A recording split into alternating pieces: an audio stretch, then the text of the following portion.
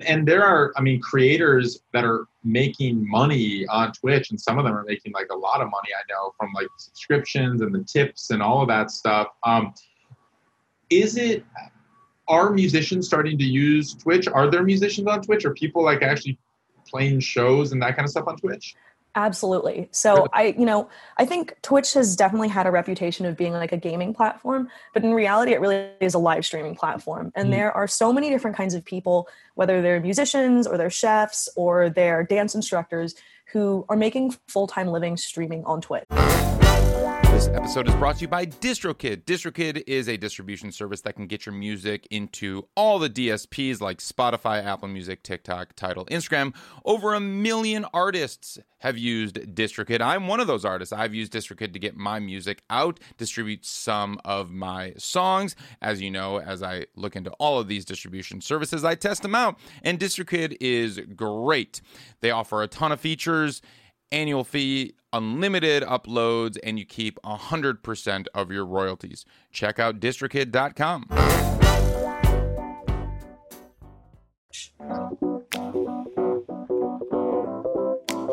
Welcome to the New Music Business Podcast. I am your host, Ari Herstand, author of How to Make It in the New Music Business and creator of Ari's Take Academy. We are in very interesting times right now. Last week's episode, if you listened to that, was all about white musicians for Black lives and what this movement is all about and what we can do as allies. It has been a challenge for me personally to see where I fit into this movement, this uprising that's happening right now. And I've been using my platform to encourage other musicians and people with influence, namely white people, to use our privilege to stand up and support our Black brothers and sisters through this movement. It's I've been getting a lot of questions also lately on we be releasing music right now? And I've thought a lot about that because it's not even just releasing music, but what should we be posting on social media? Should we be promoting anything other than this movement? And I don't think there's really a right or wrong answer. I think everyone needs to do what makes sense for them. If you don't feel like attending protests are for you, that's okay. If you have more money than time, donate to organizations that are supporting Black causes right now. If you don't have much money, that's fine. Then spend time educating yourself. Read The Case for Reparations by Ta-Nehisi Coates. Watch 13th, the documentary by Ava DuVernay. Now, there's a balance, of course. It is a lot right now. Taking in all of this information is heavy and challenging. Learn to take breaks, meditate, exercise, do some yoga, wind down with some mindless television. Everyone needs to refresh and rejuvenate. You don't need to stop releasing music or stop promoting your music or running your career, but find a way to integrate this movement into your daily life and your career, however it makes sense for you. Today's episode, we recorded this about a week before George Floyd's death. So we're not going to be mentioning this uprising because this was recorded before that. It nonetheless is a very important discussion. We talk about what it's like running our careers during COVID-19. During this quarantine, during shutdown. We hear from all the Ari's Take Academy instructors, including Lou Sidious, who's the instructor for streaming and Instagram growth. We hear from Vo Williams, who is the instructor for our Sync Strategies course. Kristen Math, she was the instructor for our Cracking Colleges course. And we also heard from Andrew Spalter and Allison Toy, and they're instructors for our Breaking China course out later this month. Everyone has a very interesting perspective from where they are and how they're running their businesses successfully during this shutdown and during quarantine and the obstacles that they have faced. As always, please subscribe to the podcast if you haven't already. Like this, subscribe. Visit the completely revamped aristake.com. You can sign up for the email list there and be notified about all future podcasts. Please review it if you are listening on Apple Podcasts. Let's kick into the show. Okay, cool. Welcome, everyone.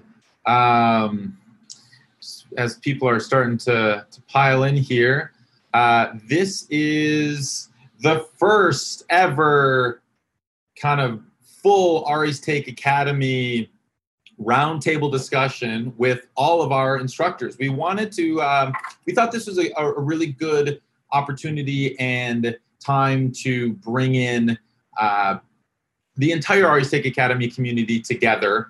Now that we're all kind of quarantined wherever we are all over the world, we have such incredible communities that have been,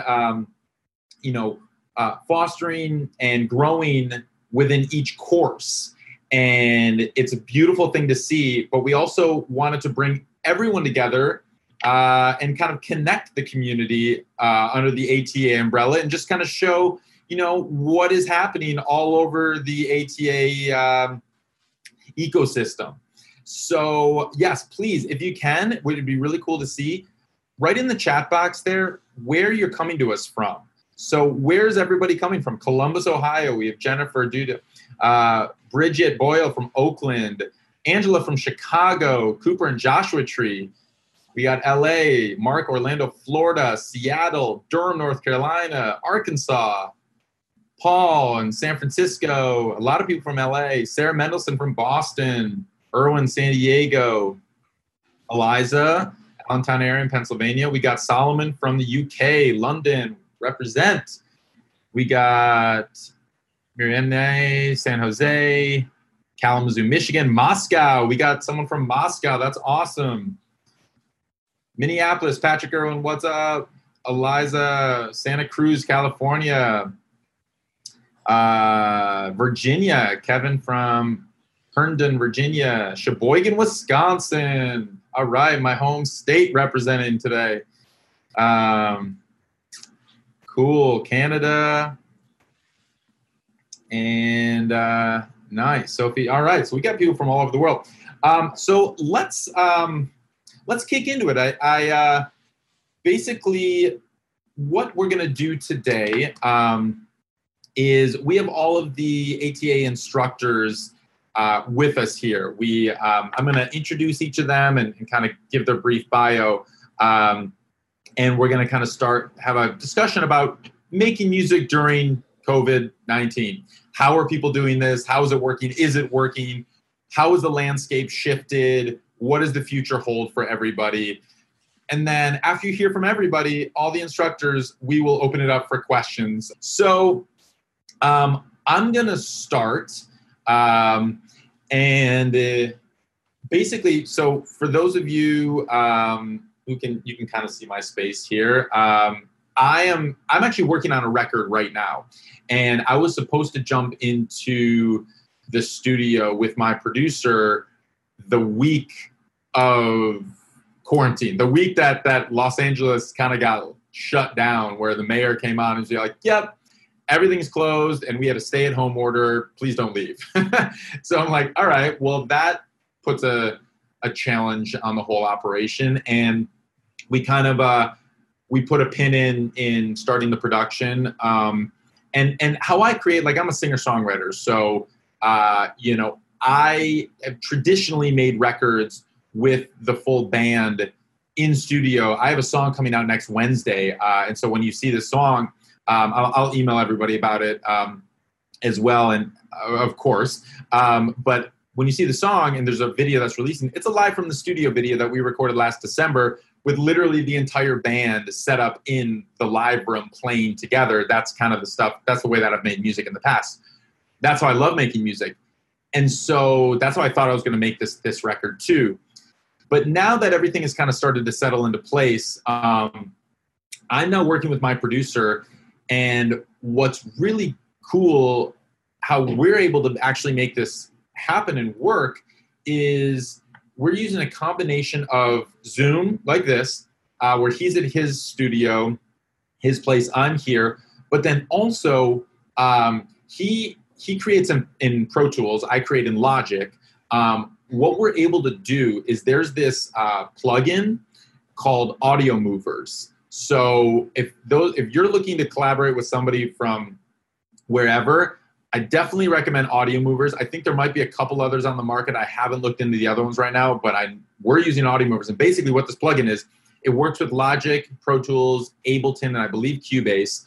You can pop the plugin into the output of the DAW, and log in, send the link to your collaborators, and they can listen to the session playing back in real time. So literally 2 days ago, my drummer is in his studio playing the producer who's also playing drums on the record. He's in the studio at the drum kit, and I'm listening to the session while he's drumming, watching him on Zoom drum in real time.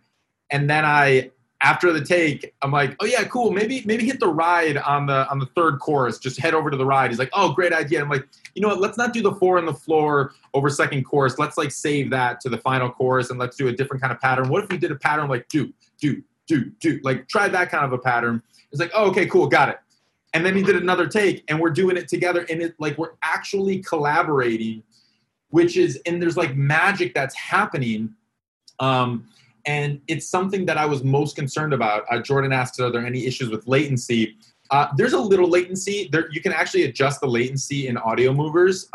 So they'll enable it so you can kind of reduce that latency. And so there's those features there too. But yeah, like when he hits the cymbal, I hear it like, 3 seconds later. So it's not perfectly on. I'm not seeing it but it's pretty close.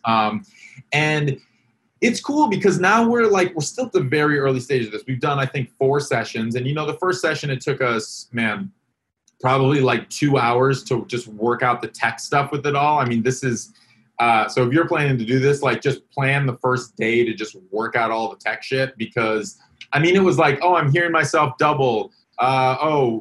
Maybe this link is there and we got to put this in the Zoom. Oh, mute your Zoom. Okay, now I'm going to use my talkback mic, and so there's like a lot of tech stuff dealing. But similarly, which is cool, when I'm tracking vocals, so we did like all the scratch tracks where I laid down the guitars and the vocals. I know how to operate Logic, but I really don't like tracking myself. I don't want to be my engineer when I'm trying to lay down a solid vocal take. Like when I'm trying to get into it and then work it, I don't want to have to figure out how pre-roll works on Logics that will punch me in at the right bar and then jump back to the mic, or have to get there to hit the R and run. So it's like what we're working with, that was one of my biggest concerns and fears, was how am I going to deliver an impassioned, authentic vocal take that I'm proud of while having to deal with all the technical shit. And what we're able to do is through Zoom, my producer, I share my screen. So I'm sharing my Logic window. My producer requests to take over my screen. That's a feature in Zoom, which I didn't even realize. He can take over my screen. And then I'm at the mic right here. I just got my little mic set up there. I'm at the mic, and he's now running my Logic on my computer while I'm laying down vocals, and I don't even have to touch the computer, and I'm there, and it's working. And that's crazy. And I got the talkback mic, like everything. I'm hearing everything. So it's like I'm actually in the vocal booth, and he's the engineer controlling it.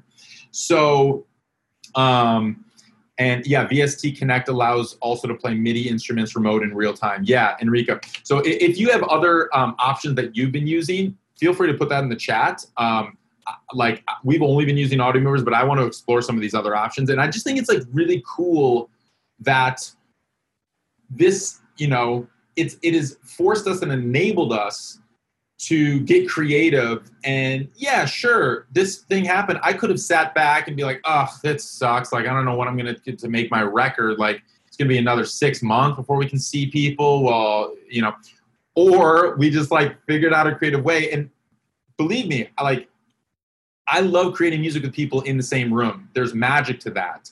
And like, especially with like song doctoring and songwriting and pre-production, there's like some of the creative energy and the magic that happens when you're playing through an idea. It's like, oh wait, what if we went to this part and we did this on, the third verse, and we actually changed the chords? We're still doing that. And we're having those magical creative moments, which I was like really worried we weren't going to be able to have.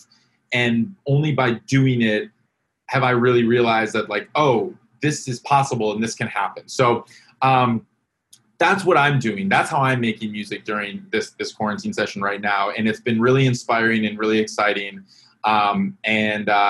And I encourage everyone, shameless plug, to check out my new single coming out this Wednesday. But this just, as I said, this was recorded a few months ago. The music that I'm making right now won't come out for a little bit later. So anyway, all right, I want to bring in some of our guests. And what I'm going to do here, I'm going to read their bio, and then we're going to chat a little bit, and then I'll kind of move on to the next one. It's kind of like a panel discussion, but more of a discussion.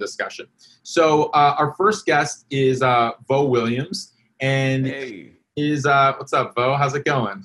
I'm doing well, man. How are you? Great. So Vo is our instructor for our Hip Hop and Sync course. We just launched this course about 6 weeks ago. I'm going to read his bio real quick.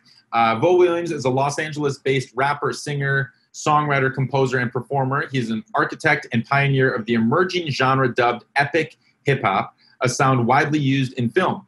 Growing up with a hunger for discovering new sounds and a love for creating has made Vo's sound a rich fusion of musical influences. His passion is to create iconic, powerful music with scale, vivid emotional tonality, and impact. Vo's music has been synced repeatedly by brands such as PlayStation, Mercedes-Benz, NBA, and UFC. His music has been heard in productions like Lethal Weapon, Empire, Ballers, and Atlanta, as well as in games such as Watch Dogs 2 and The Crew 2. Vo stands on the front lines of a revolution in hip-hop for film and TV while boasting a career packed with a list of achievements. Welcome, Vo Williams. Hey. I'm like, who is that guy?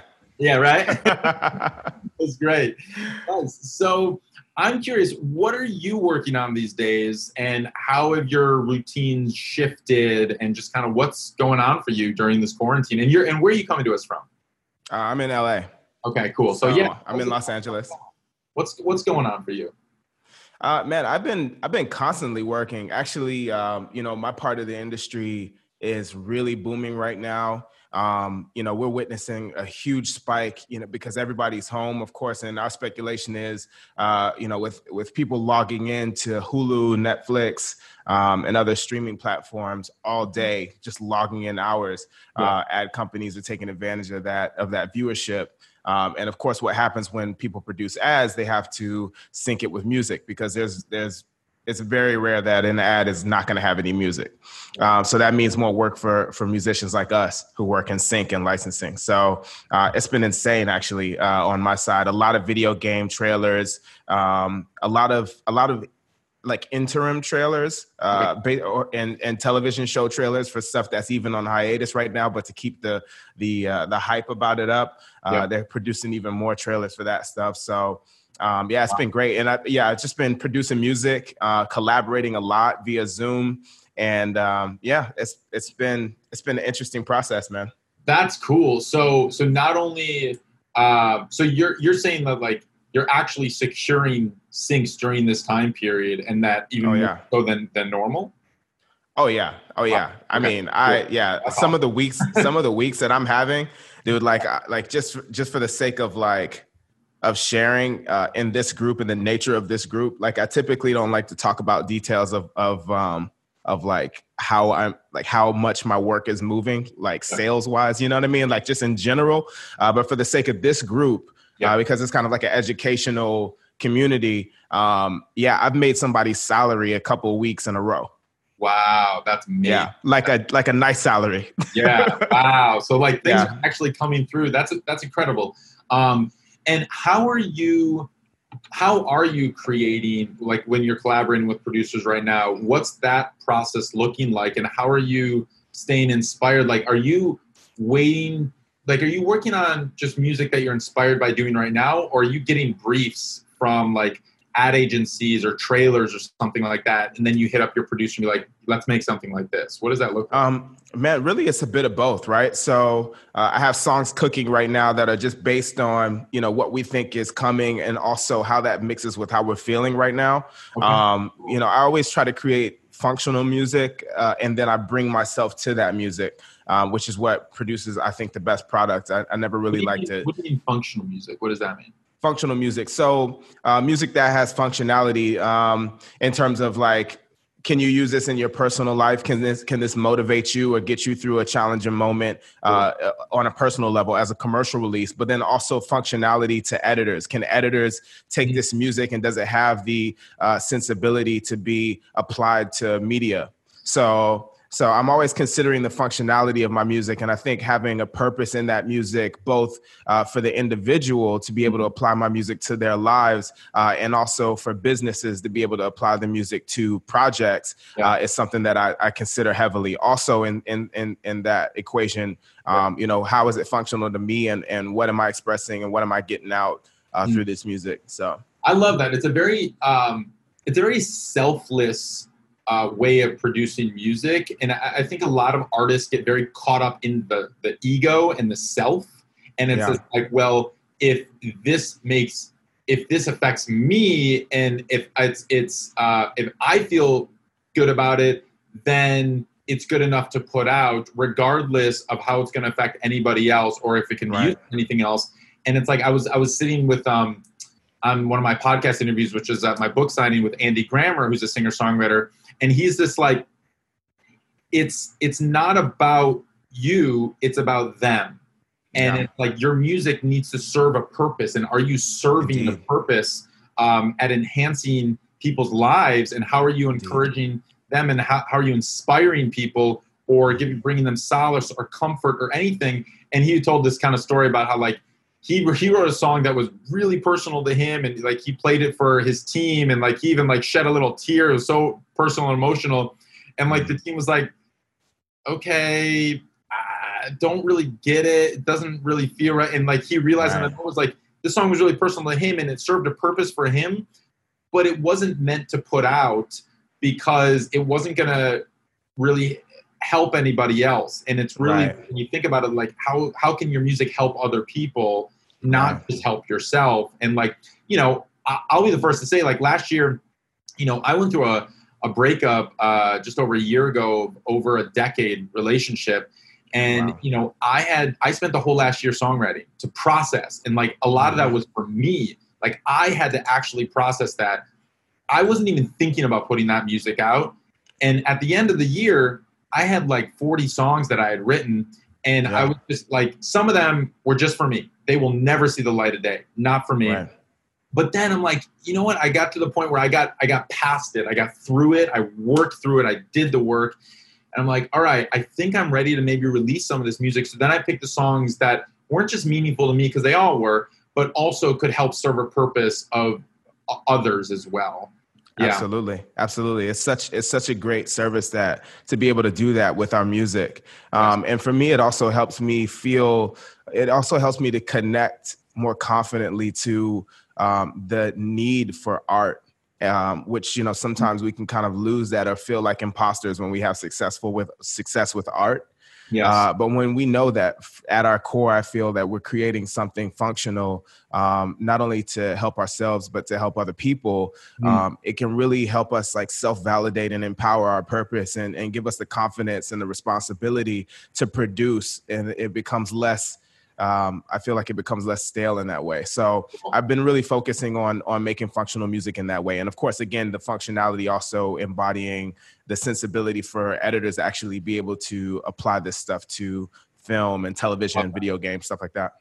Love it. Well, Vo, thank you so much for that. We're going to bring you back in a little bit. I'm going to bring in our next instructor, and then we'll kind of all come together and have a nice roundtable discussion too. Next one, we're going to bring in Lucidius, and he is the instructor for our Streaming and Instagram Growth course. I'm going to read his bio real quick. Lucidius is an entrepreneur and hip-hop artist from outside the Washington, D.C. area. Currently located in Los Angeles, he has built a fan base in the hundreds of thousands and has totaled over 100 million streams across all available platforms. He has built his fan base and streaming growth with zero label investment, zero playlist placement, and zero outside marketing influence. Songs by Lucidius are streamed an average of 4 to 5 million times each month by listeners around the world. His music takes a strong stand on mental health awareness, personal struggles, and the pressure that many people face in our fast-paced, tech-driven society. Lucidius' third album, Enough, was released last year. And despite his focus on running an indie label, Lucidius Music, he has spent years mastering social media marketing and entered into the world of artist development. From artists of all genres and sizes, he has seen massive growth and profitability come to each artist who is willing to learn and invest. Lucidius, how are you doing right now? And like, what are your days like in your daily routines? And are you making music? And how's everything going? Yeah, so for me, I'm actually, over the last 2 weeks, I started getting a lot more creative. Okay. I will say that, well, one, I've always written from a very personal place. Yeah. And my music is perceived to be dark from many, just because of the sheer topics that I cover. I actually don't view it as dark. I think it's just deep. And then with a light twist, I always have like a positive shift in perspective on what I do. But it's deep shit. It's heavy stuff, right? And, due to that nature, I have to go to those places sometimes to feel it. And even if I've gotten past it, sometimes I step back into old wounds to feel it, maybe re-express something in a different way. And it's not easy to sometimes feel those heavy emotions. And I found myself through the first part of the pandemic, I got really depressed. Yeah. I got really fucking low. To the point where I created nothing. I wasn't even calling my mom back. Yeah. So like for 2 months, I would say almost, I had to really reassess and analyze, what am I ignoring? Like, okay, I can't create right now. And even artistry itself wasn't really saving me, because normally kind of like the functionality aspect that Vo's talking about, I use art for myself first and foremost to vent through what I'm struggling with.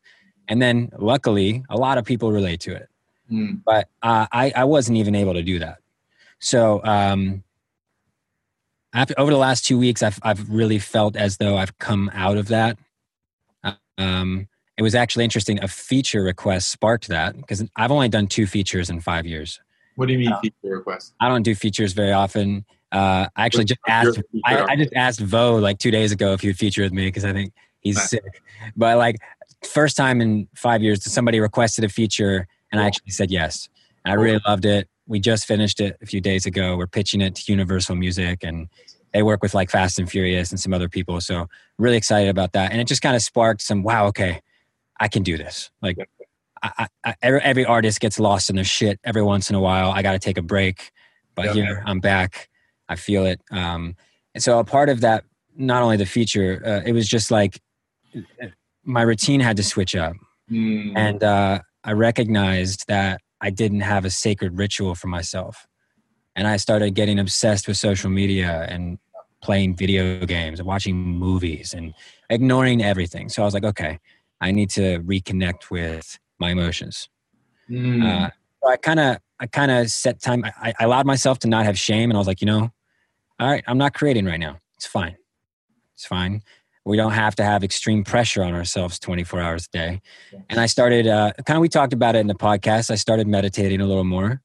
Right. And so my daily routine has been essentially more personal and like inner reflective, and allowing the avoidance to dissipate and being like, okay, I'm going to sit in these uncomfortable emotions.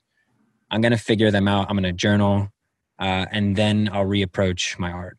And I will say that's been very helpful for me. So I'm still working through it. I think all of us are dealing with a lot, but I'm definitely, I think I'm like 5 songs into my 4th album-ish.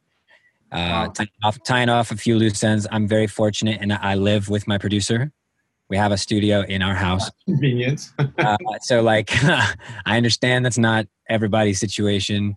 Yeah. But for 5 years, I was finding beats online, and I had no producers, and I still was making it work. So like, I'm very grateful for where I am. Yeah. But even in the most ideal environment, I didn't even want to walk into the studio. It's like, open the door, like it's like the dark, decrepit part of the house calling my name, saying, "Come over here and write." And I'm like, "No, I don't want to today." So I'm very feeling more grounded now. But it did take some like conscious awareness of stepping back and just recognizing, all right, I can't create right now. I'm going to give it some space. So, I think a lot of artists don't do that because we feel so much pressure all the time to get content out, to just step back, take a break. Well, thank you so much for sharing that. It's like, I think it's really encouraging and helpful for everybody to hear this and to just also realize that, like, if they're going through something similar, we're all processing this in different ways. I went to the other extreme of, I started a live streaming music festival, and I was working 16 hours a day, 7 days a week. Like, literally for the first 3 weeks of quarantine, I didn't stop working. And that's how I processed. That's how I went through it. Is I drove myself crazy fucking working all the time. And everyone's processing different. And that's not healthy either. Like, I got to a point where after like 3 weeks of that, I'm like, this isn't sustainable. I can't do this. And I just like shut down. And I had a day where I'm just like, nothing. And I just like, I can't do it. And like, I appreciate you sharing that. And it's recognizing and understanding and respecting your mental health is so important. And you talk about that a lot, especially in your music and how you address it. And so, it's kind of hearing your journey, even just the last couple months of going through this, and how you've been able to lift yourself up, creating the new ritual. I like you said that, and new routines, and focusing on meditation. And, it's hopeful for us and for people that might be struggling with that. So that's awesome. So thank you, Lucid, for sharing that. And we're going to bring you back in a little bit. So thank you. Cool. So, and I like what Lennon said. You got to recognize these things, allow yourself to take care of yourself. You've got to have gas in the car if you want to drive, for sure. Cool. So our next instructor we have, and for the speakers, the instructors, after this, if you do feel like you want to input anything, feel free to unmute yourself and say something. For the attendees, hold your questions till the end, and we'll kind of come to that you at the end here. All right, we're gonna bring in Chris Math. She is the student advisor for our Cracking Colleges course, and she'd been working with our students in that course for the last since January, actually. And we just finished up 7 agency showcases, or rather showcases with 7 different agencies, college agents, and we're still kind of hearing back from the agents on who they're going to be signing, but it looks like a vast majority of the students are going to get signed by one of these college agents, and she has kind of helped guide them through this entire process. So Chris Math is an agent assistant at Deggy Entertainment, which is one of the premier college agencies on the market, where she works under Jeff Hyman in the college, festival, and fair market. She works closely with the Deggy roster of artists in the college space in preparation for showcases and conferences, along with her role as the liaison for potential new artist signings. Chris Math, how's it going? Oh, there we go. Sorry, I was muted. It's going well. How are you? I'm doing all right. So I'm curious about how things have been for you the last couple months, and first off, where are you right now? Where are you coming to us from? I am in Tampa, Florida. Tampa, Florida. Okay. How is it for you there? What have you been doing the last couple months? How has it all been going, and what are your routines looking like? It's been weird, as I'm sure everyone else is experiencing in their own unique way. Yeah. We kind of felt the effects of this, I want to say about 2 weeks before kind of the economy felt the effects of this, especially in the college market. When colleges started calling us and with their concerns over their major college shows, and making the decisions to cancel those shows or try and reschedule them. Yeah. That's when we kind of started seeing how large this really was going to be. So we kind of had a little bit of a jump on things. So it's kind of hit us in waves. We had that first wave of our major shows kind of being moved or trying to move to the fall. And then we had all of our smaller shows with the artists that we represent and trying to reschedule those. What were some of the major shows that you had scheduled that had to get moved? Oh, everything from Shade, T-Pain, everything under the sun, really. And then, of course, our company also does military shows. So a lot of those summer shows are being rescheduled now as well. So it's kind of hit us. It really hit colleges hard first. And month by month, it's just kind of progressing. But you said you kind of got ahead of it. How so, or you got to jump on it rather? What is how so, or what does that mean? Yeah, I think colleges were a little more cautious on things. Okay. They saw it coming and they wanted to get ahead of it, gotcha. And more as a liability than anything. Yeah. And they wanted to protect their students. And when this kind of happened right around spring break time. So making that call while their students were still off campus, instead of having them return to campus just to send them right back home, they were making that decision to extend spring break, even if it was just for one more week, in order to, give them a little bit more time to see where this was going. They were kind of, taking it a little bit more of a week by week basis, and then kind of extending things from there. And I remember when we had our agency showcase with Ari from Degi, not me, Ari, other Ari. He was talking about how Degi, you guys have been doing some like virtual concerts as well with some of your artists. How have those been working? Yeah, they've been actually working very well. So it started kind of, let's try and save whatever we can and transfer whatever shows that we had scheduled into, whether we did try and reschedule for live shows. Granted, that's the ideal situation. But anything that we could transfer over to a virtual show, we tried to do that. But we did kind of try and fill that void where you still want to have entertainment. You still want to have shows. Students are still learning from home. So why not still give them the entertainment and that experience that they would be having on campus anyway? It's not the same. Like, we know that. It's never going to be the same. But the least we can do is try and give them some options. So we've been doing some shows online. We have developed kind of a platform that we're really proud of through our company and working with a company called Fan Effects.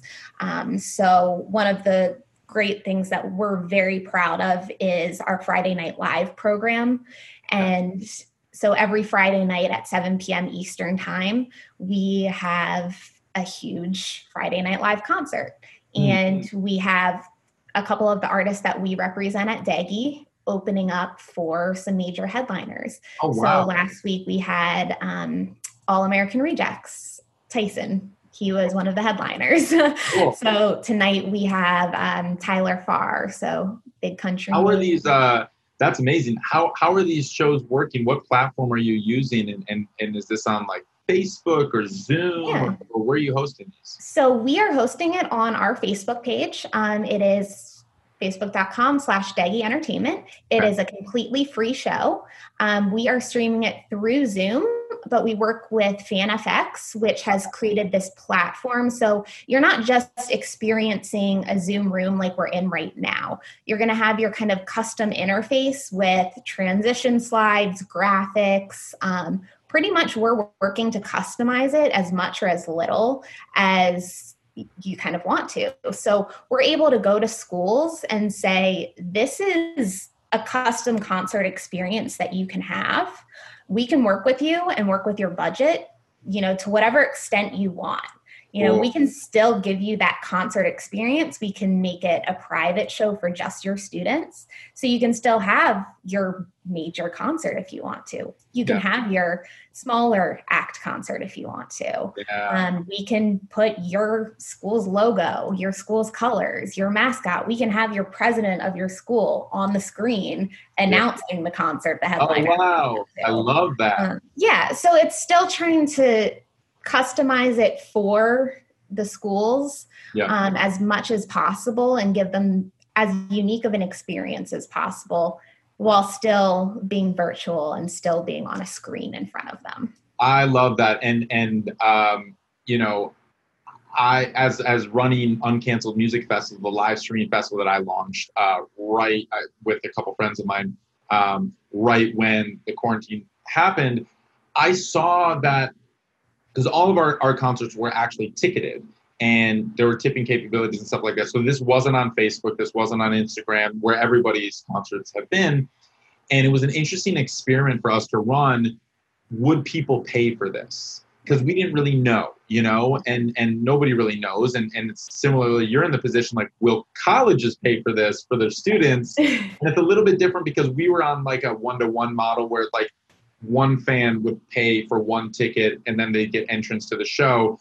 Whereas you're on like a college pays a bulk amount of money and then they can offer it to all their students, kind of a thing model, right? And like what we found was that fans were willing and are willing to pay for this stuff. Like we had Betty who she performed a set at Uncanceled Music Festival and sold 1,000 tickets. And for like a 40-minute set, 1,000 people came in and watched the show, just live streaming, just like this, of her just playing in her room. I'm like, man, and they all bought tickets, averaging, I think for her set, it was averaging almost $10 a ticket, just for that. So like, and you can do the math, not to mention the tips that came in, like it was actually fairly lucrative too. Right. But like, yeah, man, if you can really master that and offer that to colleges to give to their students, that's really cool. And I like you mentioned, so you said it was Fan Effects. Yes, Fan Effects. And it's what time on Friday? 7 Eastern? Yeah, so it's 7 o'clock Eastern time on Daggy Entertainment, cool. Our Facebook page. So facebook.com/Daggy Entertainment. Yeah. And it's completely free. It's typically about an hour and a half. We also do a really cool VIP backstage experience after the show as well.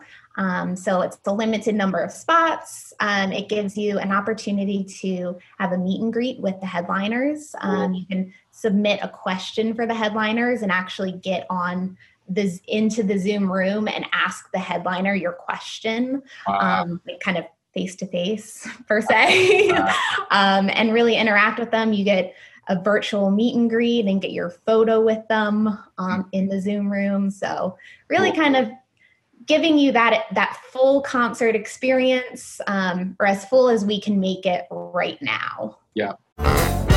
Real quick, I want to let you know about Two Lost. Two Lost is a new distribution company to the space, and let me tell you, I am very impressed with them. I got a full deep dive demo with the founder, and yeah, they're very innovative. And when you come into the distribution space at this stage with how crowded it is, you better be innovative, and they are. Yes, they will get your music out to Spotify, Apple Music, all the places, plus 450 other outlets around the world. They do not take a commission. This is why 300,000 artists and labels have already used them. They've already distributed 7 million songs. They offer payment splitting, and they don't charge your collaborators for this service, for the payment splitting. They will just pay your collaborators directly for free. They have publishing administration with BMG, so you know it's legit. A lot of distributors have fallen into trouble with using some other less than legit pub admin services. Well, Two Lost is partnered with BMG. You know it's legit. They offer instant royalty advances. This is something that's very cool.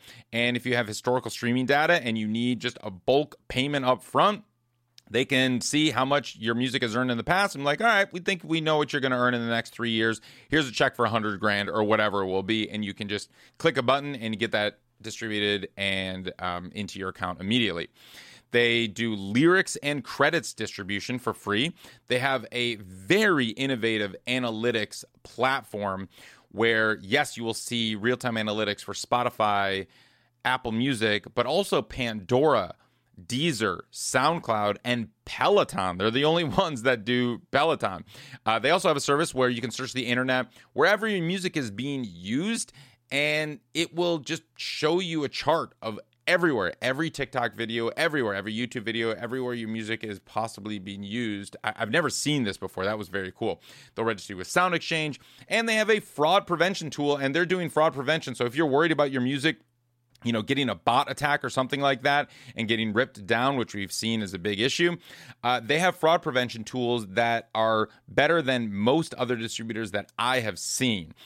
Check out Too Lost. You can just go to toolost.com, use the promo code Ari's Take for 3 months free, and try them out. Let them know what you think. Amazing. So cool. Well, thanks, Chris. And yeah, we'll pop a link to your Facebook page in the chat. Deggy is perfect. I will stick it in there. Thanks, guys. Yeah, thanks. Cool. Thanks, Chris. Nice. All right. So next, I want to bring in Allison Toy. And Allison is, so she is one of our instructors for the Breaking China course that we were planning to launch in February. And this is how to break into the Chinese music market. But as you can imagine, when COVID hit China first and kind of shut down that whole country, we're like, this is probably not the best time to be launching a course on how to break into China. No one wants that right now. And then it, obviously took over the whole world. But what's interesting is that they were kind of ahead of all of us. And so there's a lot of data. And when we get to Andrew, I'm going to ask him a bit about the data too, on that we can look to, because they were kind of ahead of the rest of the world in studying all of this. And so, so we are actually going to launch this Breaking China course in about a month from right now. So just kind of look out for that. And it's really, really cool and interesting. I'm very excited to bring this to everybody. So Allison Toy is a U.S. and China-based talent manager and culture marketing professional who previously worked for Red Bull, 88 Rising, The Fader, CAA, and WME. Toy manages Chinese-American rapper Bohan Phoenix and specializes in East-West crossover. Her past clients for localization strategy include Lauv, M-Theory, Rez, and Flostradamus. And she has facilitated brand partnerships with companies such as Alibaba, Huawei, Adidas, Beats by Dre, and more. And currently, she has been working at Twitch, the live streaming app Twitch, for the last 6 weeks. So we're going to talk a little bit about that too. Allison, how's it going? Going good, man. I can't complain. Beautiful California, not really outside, but happy to be here and happy to be a part of this. It's great to be here with all of the other instructors, really kind of for the first time, and some of the students that make this place special. So thank you, and everyone here. Absolutely. And who's your friend behind you? Oh, this is just an old photo of me in the club when I used to do that. Rocket Club. Yeah, that's great. I feel like if I stay still, you can see my little ears. So there you go. Oh yeah. Wow. You look a lot younger there. So yeah, cool. So how's it been going for you? What is your, how's quarantine been? So you're in the, where are you right now? San Francisco? Yep. Okay, so how has it been the last couple months since quarantine started, and have your routine shifted, and I guess you started this new job? What's it all been like? Yeah, definitely the routine has shifted. I'm kind of a busybody. I also DJ on the side, so I'm used to sort of being out and about quite a lot. And quite honestly, quarantine for me was definitely an adjustment. But I feel really lucky for the support that I have around me. I have my family nearby and in town and everything. And also a lot of my friends in the area are, community organizers in and of their own right. We've put together like a nightly Zoom festival that runs every evening, 7 to 9 p.m. It's kind of like a little variety turn-up show. You got people doing yoga, you got people doing DJ sets, you've got people talking about, hand washing best practices, like everything. Where and is so people? How can we watch that? That's yeah, here I will pop the Instagram link in the chat. Instagram, dope. Okay, right here. It's called Inside Lands. We are so named after Outside Lands, the popular music festival that usually happens in August here in the Bay Area, put on by Another Planet Entertainment. And yeah, so that has definitely been keeping me sane. I think the biggest adjustment for me has just been finding new ways to connect with my community and be social and, just have a place that I can go to, a safe little space with all my friends every night if I want to. So for me, like, I think it's been really, it's been challenging for sure, but also really positive in that it's been an opportunity for me to think about different ways of connecting with friends and community that I probably wouldn't have considered in the past. Yeah. Oh, that's great. Man, I'm definitely going to check out the little nightly festival that you have. That sounds amazing. Come through. Yeah. And so, I saw you wrote in the chat that clubs are already open in China. Yes, sir. It depends city by city and everything, but yeah, like all my DJ and promoter friends in Shanghai are already back up and working. It's slower traffic than it has been in the past. People are quite cautious. Pretty much everyone is wearing masks, but I'm really happy to find that all the DJs are getting booked again and clubs are reopening. So it actually looks quite positive there. Yeah, that's awesome. I mean, it's kind of like they're a month or two ahead of the rest of the world. So I guess that's a bit encouraging to know that clubs could potentially open up. Everyone is kind of hypothesized, but it's probably going to be a 50% attendance rate at least, kind of because people will be concerned and cautious, and sure. Masks will probably be required or recommended going to do it. But that's cool. And so, so you started a job at Twitch. Yes, sir. And you started remotely, obviously. For one, how is it to start a new job remotely without working with anybody? And you're just like, yeah, how does that work? It's definitely weird. I think for me, maybe as compared to others, it was less of an adjustment because I've been really used to working all over the world in weird hours in random places, cafes, apartments, whatever it is. I think anybody that is sort of like a creative or a freelancer is maybe a little bit more used to that flexibility rather than like the folks that go to an office every day and are super used to that. Cool. So all things considered, it's actually been a much sort of smoother integration than I anticipated. But I also think that has a lot to do with the fact that Twitch is very much a tech company as well too. So in the way of like getting people onboarded and streamlining that process, like they were surprisingly buttoned up. So I've been pleasantly surprised, to be honest. That's awesome. So that's great. And Twitch, for those of you who don't know, it's a live stream, very popular live streaming app. It's been around for, how long has it been around for? Twitch actually started over 10 years ago. And it actually started as our founder's name is Justin Kahn, and it started as Justin TV, where dude was just streaming his life, like his mundane everyday life for a really long time. Yeah. And then somehow gamers sort of like got wind of the platform and really sort of took it over. And then it eventually became Twitch sort of as we know it today, where the roots of it really are very much in the gaming and esports space.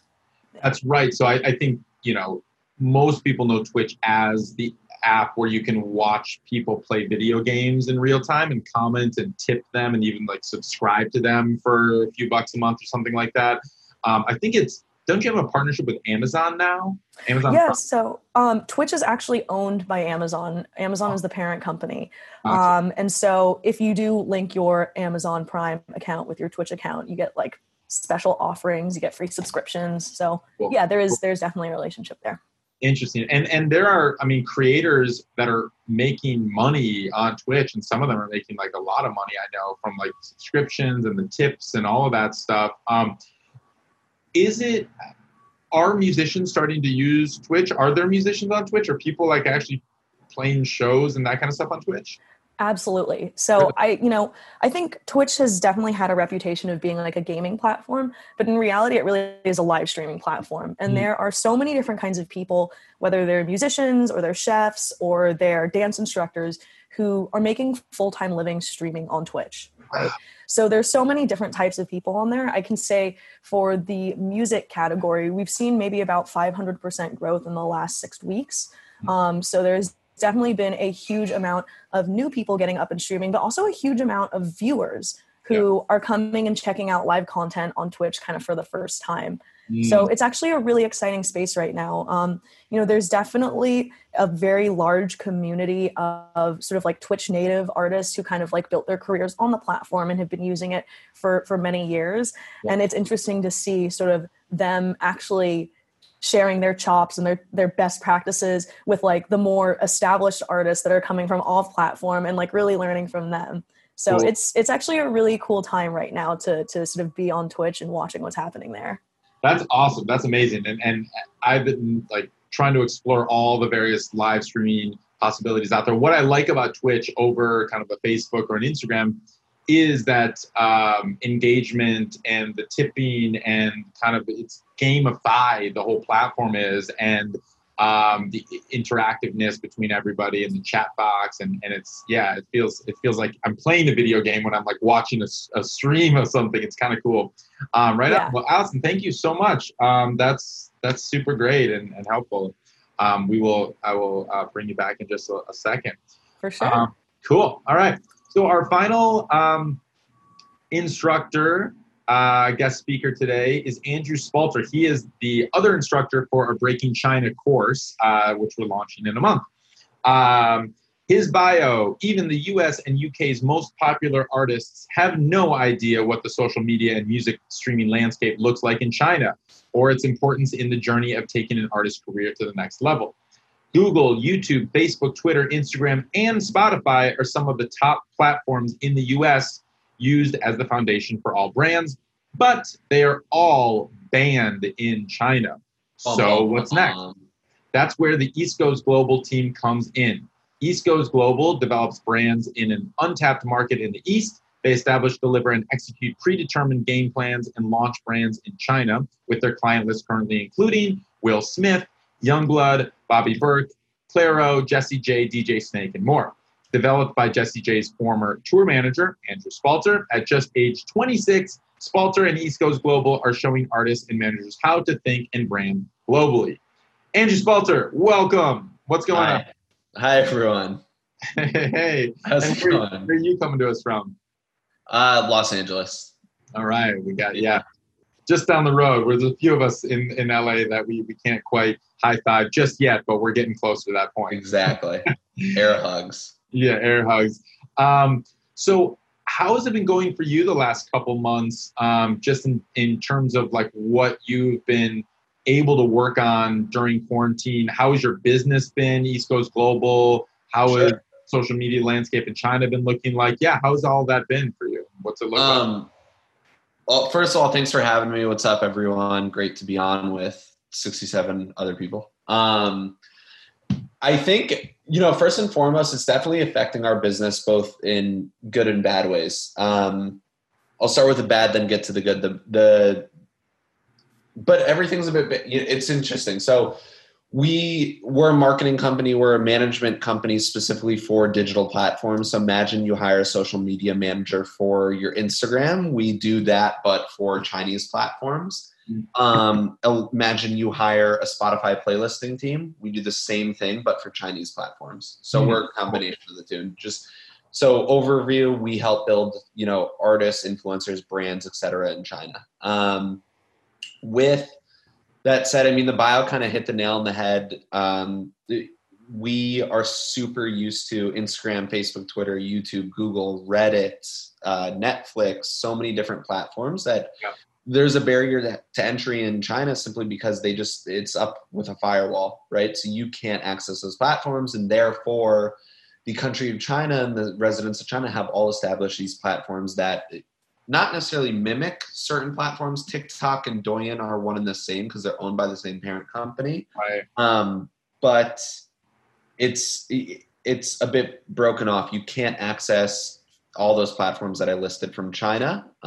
So with that said, people on the ground here, they have a bit of a hard time understanding that and obviously realizing that there are platforms that are very active out there with hundreds of millions of users. Right. The way that it's affected business, we charge our corporate structure is monthly retainers, right? So, and currently the entire music industry for touring musicians has to take a break. For a lot of artists that are in the electronic space and hip hop space, primarily artists, not necessarily producers, but artists that are touring, a majority of their revenue stream is, has pretty much ceased to exist. So with that said, we've definitely had a handful of clients pause services simply because they don't have a lot of money coming in from tour. They have no money coming in from touring. Right. They have very little money coming in from streaming, just dependent on who the client is, to be completely frank.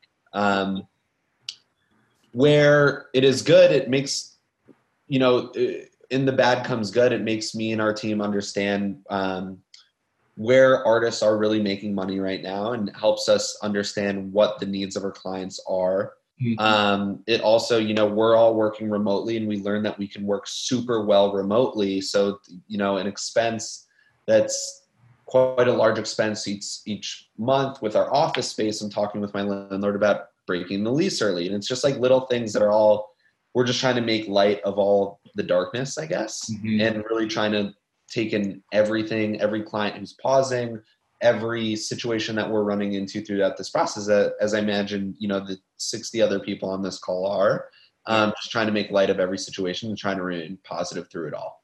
How has it been going in? What have you been seeing when China was in quarantine? How that affected social media? Did usage go up? Did it go down? Yeah, so that's a great question. So usage, followers, engagement, streaming skyrocketed. Really? But this was between 2 to 4 months ago, as opposed to now when we're in quarantine, everyone, I think Vo said it best. It's like people are sitting on Hulu, people are sitting on Netflix, people are listening, watching, etc. They're consuming digital media. And in China, that all happened, 2 to 4 months ago. And really it started to open up their country within the last month. Yeah. To people going back into work, people going back to restaurants. Like Allison said, we probably have quite a handful of mutual friends that are in Shanghai going to clubs right now. Like, we have, Allison, I know Loose, but it's like these people are like literally some of our friends are DJing these clubs this weekend. Wow. So it's just, it's interesting to see. And, but yeah, and I mean, that's kind of it. Business, engagement has been influenced over the past few months. It's definitely still riding that wave quite a bit. We have had a lot of new clients jump on board recently just because they understand, okay, now I have to focus on digital. I have to focus on streaming. Right. I can't focus on touring. So what do I do? Right. I need to make my name as big as possible. And luckily we've had some pretty great clients that we hope to work with for years to come that recognize that and that understand that. And I think, the biggest thing for us is to instill in a lot of people that Spotify is, because you get on New Music Friday, because you get onto, the Daily Lift playlist or, What's Buzzing or the Apple Music, the Beats One, etc. That's a select market. 9 times out of 10, you're on New Music Friday here, but you might not be in the 69 to 90 other countries that Spotify is on. Yeah, right. And with that said, let's say that you're just on here. It has about 3 million followers. It's 0.00003% of the world's population. Yeah. So, which is great because a lot of developing artists, demographics in their market is, America. Yeah. They need to build a footprint here before they can get out into the world. But we just like to kind of implore to people that the world is bigger than, you think it is. Exactly. Right. And I think you shared an interesting stat with me. Like when we were first developing the China course, it was like, 250 million Spotify users, and like how many users are on the streaming services in China? Yeah, so the Chinese services, they say that they have, NetEase Music it's the younger platform. It's fairly newer. It's like the Spotify of China that has about 600 million users. Okay. Well, QQ, which is owned by Tencent, which is on, trading on the stock exchange, Tencent Music Entertainment. They bought a big portion of Universal. They own a portion of Spotify. Those guys, they have a platform called QQ with 800 million users. So you have 800 million users on one streaming platform, 600 million users on another platform, and we're all obsessed with Spotify with their 250 million users, And that's I want to make a disclaimer. The channels claim to have these amount of users. At the end of the day, who the hell knows? Sure. Because that's quite a large number. But with that said, yes, we're obviously, everyone's super in the music industry, super focused on Spotify simply because it's available in, 90 plus countries. Yeah. Whereas QQ Music and NetEase Music are used primarily, I'll write those here. Yeah. And so those platforms are used primarily in China and for Chinese citizens that live elsewhere. Did you get any data or stats or anything where streaming went up or down on NetEase or QQ over the last few months during quarantine? I did not. Okay. Unfortunately. Yeah. Yeah. Okay. Cool. Well, right on, Andrew. Thank you so much for that, and super interesting. Do you mind if I answer a question really quick? So Axel, that's a really good question. So I imagine you guys are thinking about revenue and royalties, et cetera, stuff like that. Per million streams on Spotify, and feel free to correct me if I'm wrong, I believe it's between like $4,000 to $6,000 you get per million. It's a bit less than that. It's per million streams, it's around $3,000 to $4,000. Okay. Yeah. Okay, so that's compared to these Chinese platforms. From what our partners at these DSP platforms tell me, they say, Andrew's piracy, China just came out of piracy 3 to 4 to 5 years ago. Right. And somewhere between that window, people started to get paid for their streams. And with that said, I think the opportunity there is large because, streaming, no one was getting paid a few years ago. And now people, I believe, the last report that I saw was between $100 to $300 per million streams, which is frankly not a lot, obviously. But at the end of the day, we have some clients that come to us with 1 billion streams and they're like, hey, I heard my song's big. And we look into it and we're like, holy shit, you have 1 billion streams. Yeah. Well, and if you think about it, it makes sense because it's like, okay, sure, it's not really apples to apples when you're comparing it because sure, Spotify pays, $3,000 to $4,000 per stream. There's only 250 million users there. When you're looking at 800 million users, that's 2, 4, 6, 8, almost 4 times more users than Spotify. So it is paying less, but you're theoretically getting more streams. Technically, like I went into my NetEase when we did that, yeah. I didn't have a NetEase account, but I just looked up my artist name on NetEase, and sure enough, I had streams, I had comments, I had people doing, and I started looking up friends bands. I'm like, wow, there's actually people listening to all these American artists that probably have no idea. Right. I have a friend, Andrew Lee. He's a manager of a band, and he got hit up by a Chinese promoter not too long ago, saying, "Hey, your band is massive in China. Are you planning to tour here?" And this band had actually broken up 4 years prior. And so Andrew's like, wait, really? And so he texts the band. He's like, yo, you guys want to go to get back together? Here's an interesting offer, but would you consider getting back together for one tour, just a tour into China?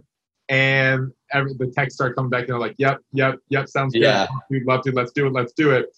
And they booked an entire China tour, 7 cities, because they were massive in China and they didn't even realize it. Yeah. The music got uploaded to NetEase because it's user generated until they claim it. And so they, weren't earning from it because it happens often. It's a really interesting landscape. And at the end of the day, you never know until you kind of look.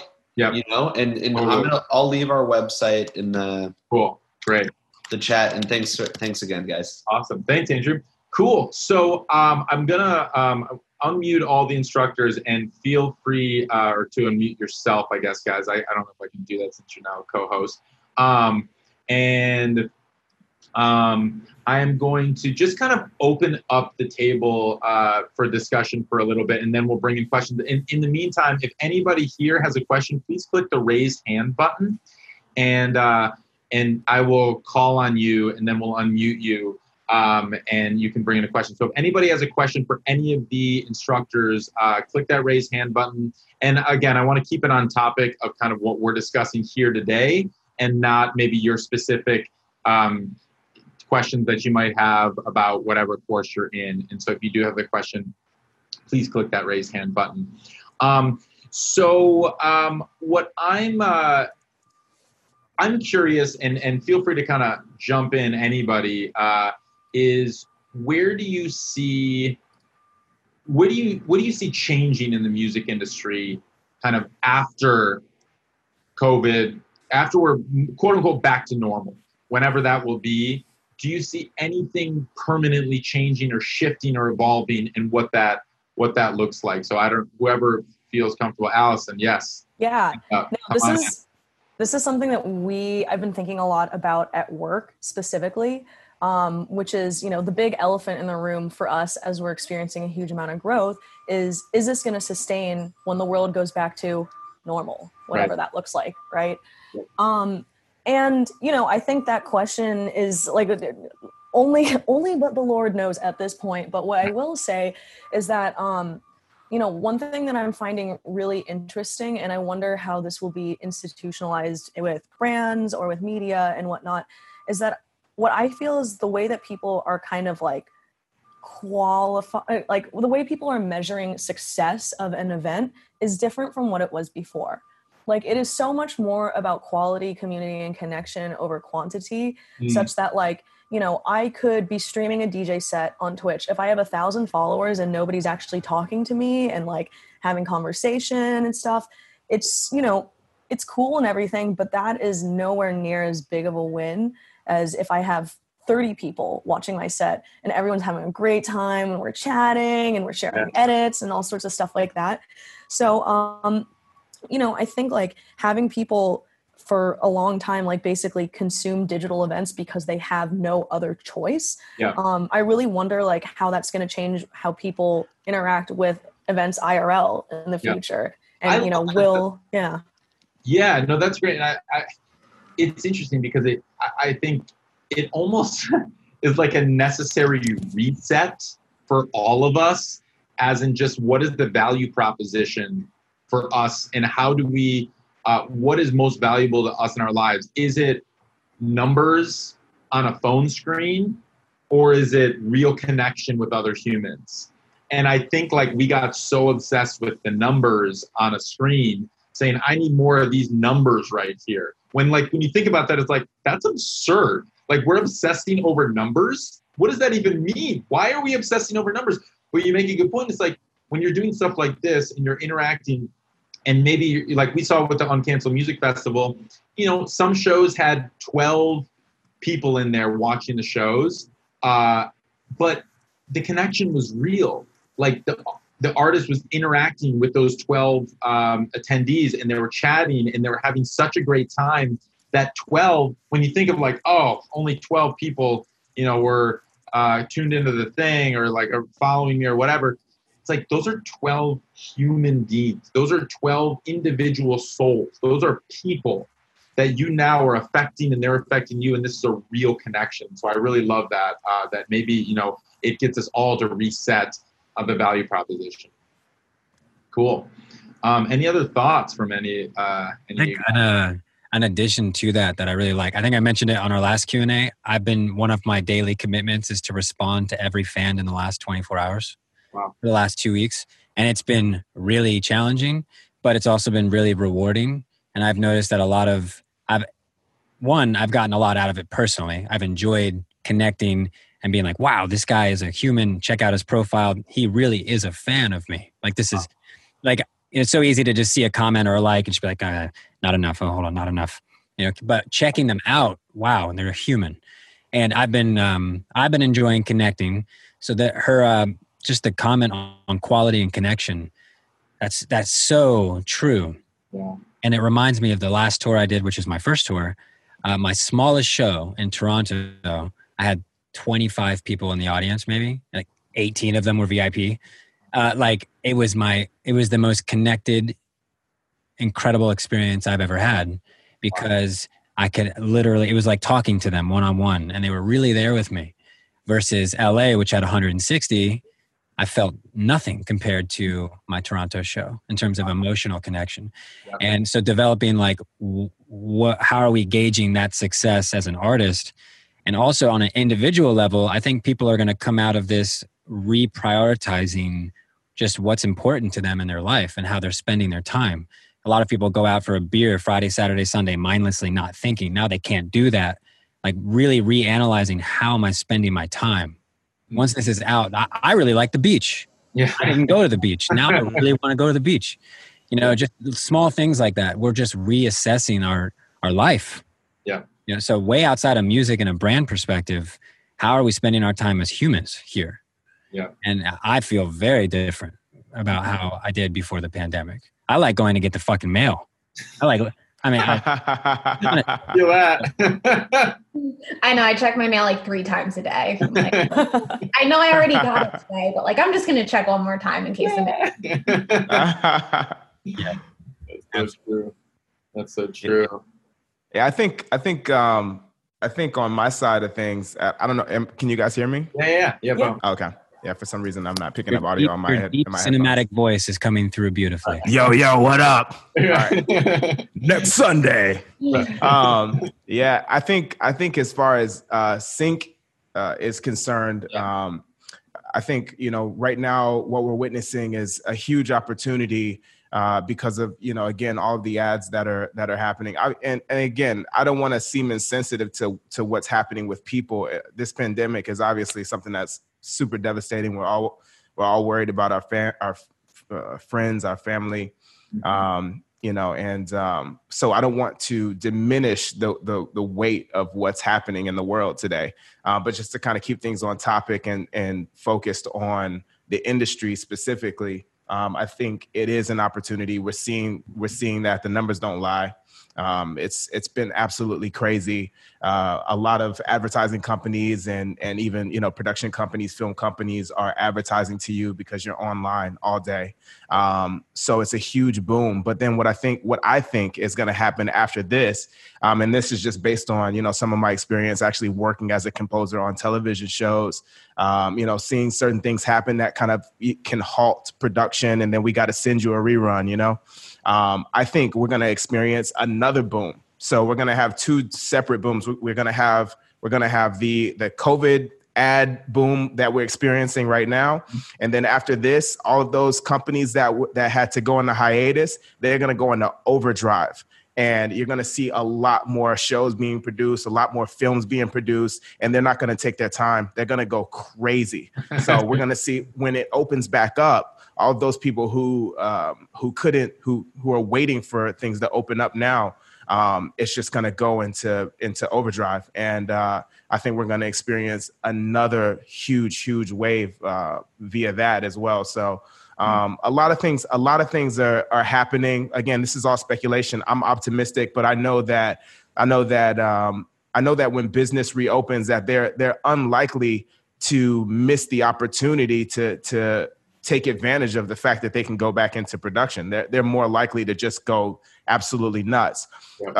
And coupled with that, the way that budgets work with production is that the more time a production is in process, even if it's in hiatus, I guess I'm sure a lot of people have lost their jobs, unfortunately. But something that's in production, every single day you're spending money. So if something has been delayed, you're spending more and more and more money. Every day costs money. So now these productions are losing money. Yes. So they want to come back hard, and they're losing money. And what does that mean for you and myself, right? Because I mean, unless Diddy is on this conversation or like The Weeknd is on this conversation, right? I consider myself an unknown artist. I'm more business to business. I'm not a huge household name to like your nieces and nephews. I'm more known behind the scenes, right? So in that effect, you know, my my presence to the public is just like it is to all of yours, right? And I think that what that means for us is that when these companies come back, we experience this huge wave. They're producing more, so they need more music. Budgets are lower because they've lost so much money. They're not going to be spending money on the weekend, Kendrick. They're going to be coming to me. They're going to be coming to you. So whereas you never really, it never really was a barrier of entry that you don't have a massive name in sync anyways, even pre-COVID. I mean, you can, I love my career, and nobody knows who I am, right? So it never was a barrier of entry, but I think now even more so because those budgets are shrinking every single day, that they're going to be looking for your music because, and that's not to say that you're going to get really, really small fees. Your industry standard fee is a small fee, right? I'm talking like, so we had a trailer with Led Zeppelin coming out for a film a couple years ago. And I'm sorry, let me back that up. They loved the Led Zeppelin song for this trailer, and they wanted to do an updated hip hop version of it. So it was basically kind of like, it was a remix / cover, right? Had my vocal on it, new production, but then it also had the original vocal as well in there. So it's this hybrid thing. To give you an idea of what I mean in terms of budget, Led Zeppelin got I don't even know if I should give the specifics of this. This is kind of like, I'll just say this. Led Zeppelin got a massive 6-figure deposit into escrow just to watch the trailer to see if they wanted to be a part of it. And if they, massive 6-figure, like deep into 6 figures, right? Just to watch it, to see with our stuff on it, with our take on it, without their contribution, their notes or anything like that. We just took their track. We did a remix of it, put my vocals on it, and they wanted that money in escrow to watch it, to say, okay, we like this. Now let's negotiate a sync fee for you to be able to use it. So, so this is, you had to drop 6 figures to negotiate how much you were going to pay them. Right. You see what I'm saying? So that's what I mean in terms of, and for me, if I even got $100,000 for that, that's pretty standard for a no-name artist. You know what I mean? Yeah. $100,000 all in. You know what I mean? That's really encouraging for the indie artists, is that even though budgets might be smaller, that's actually going to help the indie artists, because like we would be thrilled with a $100,000 trailer placement, whereas Absolutely. like you can't even get on the phone with Led Zeppelin for $100,000. So no, it costs $100,000 to get on the phone. So when I'm saying that, the whole point of all that is that that now the budgets are shrinking, so now it's more attractive to use underdeveloped, under-established artists, because you can get them for cheaper, essentially. Yeah, that makes a lot of sense. Yeah. And I think, you brought a point, like we're not going to, people aren't going to miss this moment when we come back. And it's like, I think a lot of people, even especially outside the industry, took entertainment for granted, took musicians and music for granted. I think there's going to be a lot of people who've been like putting off going to see live music, as in like, get to that, but that's cool, I might go, it's not a big deal, they're coming back around. And then once all of this has been ripped away from everybody, it's like, oh, we can't actually go. And it's actually, I don't want to live in a world where there is no live music. And so I'm expecting, once we can kind of get back into it, that sure, until there's a vaccine, we're going to see lower attendance and people are going to be cautious, and that's fine. But once we're in a year or whenever that happens, once we're really truly back to normal, I anticipate attendance just skyrocketing. And probably in 2 to 3 years, I would put money down that the live music market is going to have the biggest year it's ever had in 2 years globally, live music, because people are going to be so hungry for live music. Once they're fully vaccinated, they'll be so hungry for live music that it's really going to come back. So we're like in this weird transition period right now, but it's a great time. We're artists. That's the most beautiful thing right now, is just like artists sometimes need hibernation points. And like, whereas people, like I've had good friends who had massive tours canceled this year. They were going on the biggest tours of their life, huge opening slots, playing in front of thousands of people a night. It was a bummer, yes, that their tours got canceled. But you know, it's now I'm talking to, I had a call with one of them yesterday, a catch up FaceTime call, see how she's doing. And she's creating some of the most innovative, cool music of her entire life and career, and stuff that she has never thought to create. And she's developing her own home studio. She's now learning she's usually typically worked with producers. She's now learning to produce her own music. She set up a whole home studio, like video studio, to make videos on. And it's like really inspiring to hear that, as in like, and you know, we're now as artists getting a bit more introverted, introspective, and this is kind of our time to create. So when we are allowed to share that publicly in person, I think it's going to burst out of all the artists that we have. There's going to be some incredible music that's going to come out of this period, and that's up to everybody on this call today to do. But also, I think on the fan perspective, people are going to crave live music so much more, and tours are going to skyrocket all over the world, and I think it's going to be a really beautiful time. So cool. Any other thoughts from any of the instructors that you wanted to mention? Anything? I want to say something that's a bit funny, kind of touching to what I spoke to about China earlier. Yeah. And Allison can definitely attest to this, but someone reached out to me privately in the chat and said, hey, do you mind looking up this artist, seeing how they're doing in China? And sure enough, I looked them up, and their top song on their NetEase channel has 39,000 comments, which probably equates to like 100 million streams. Wow. Who's the artist? Yeah, what song? Let me see. Let me get back to this link. It's a song called Colorblind, released in 2014. By who? By an artist named Matt B. Matt B. How do you spell Matt B? Shout out Matt, M-A-T-T space B. Cool. Well, that's pretty cool. It's just funny. It just goes to show, it's like you never know what's going on that side of the world. Wow. You know, so I'm gonna actually write out, for those who work with artists, and you would like to. Jeez. That's crazy. I'm not even seeing Matt B on Spotify. But Matt space B. He has YouTube stuff and his stuff like that, and search bar is kind of popping. Right. Cool. So that's the link to NetEase Music, and just, you know, for everyone that works with artists, feel free to, even though the site's obviously in Mandarin and Chinese, there is a search bar. It's very easy to identify in the top right. We go through all of that in the China course. So in the Breaking China course, like Andrew and Allison kind of break all of this down and show you not only how to find your artists and stuff like that, and we're going to kind of how to actually claim your profiles, get your music in there if it's not in there, and grow it that way. So like China's popping right now. So that's pretty cool.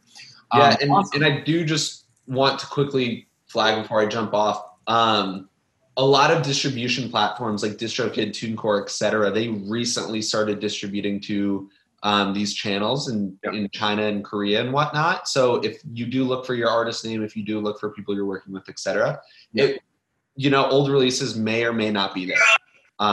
Don't be worried. It's just with the distributor. So I highly recommend that everyone checks in with them and see who's, you know.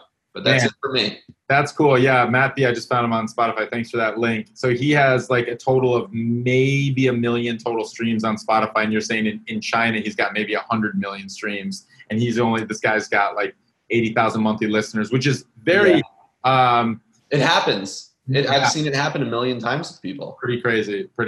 Cool. Well, I want to just thank everybody for coming in, and thank you to the instructors, Bo, Chris, Allison, Lucid, Andrew. Thank you guys so much for being a part of this. This is super helpful, hopefully very inspiring for all the students that were on today.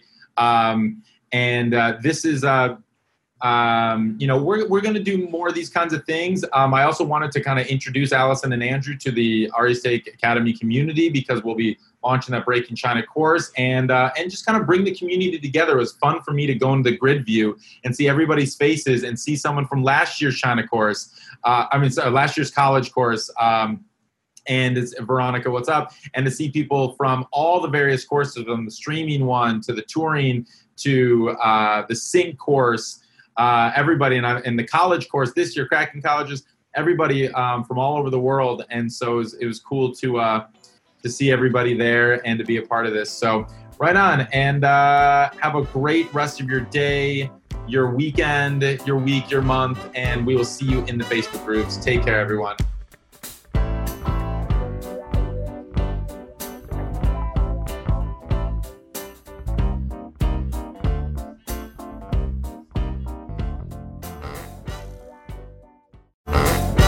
This episode is brought to you by DistroKid. DistroKid is a distribution service that can get your music into all the DSPs like Spotify, Apple Music, TikTok, Tidal, Instagram. Over 1 million artists have used DistroKid. I'm one of those artists. I've used DistroKid to get my music out, distribute some of my songs. As you know, as I look into all of these distribution services, I test them out. And DistroKid is great. They offer a ton of features, annual fee, unlimited uploads, and you keep 100% of your royalties. Check out distrokid.com.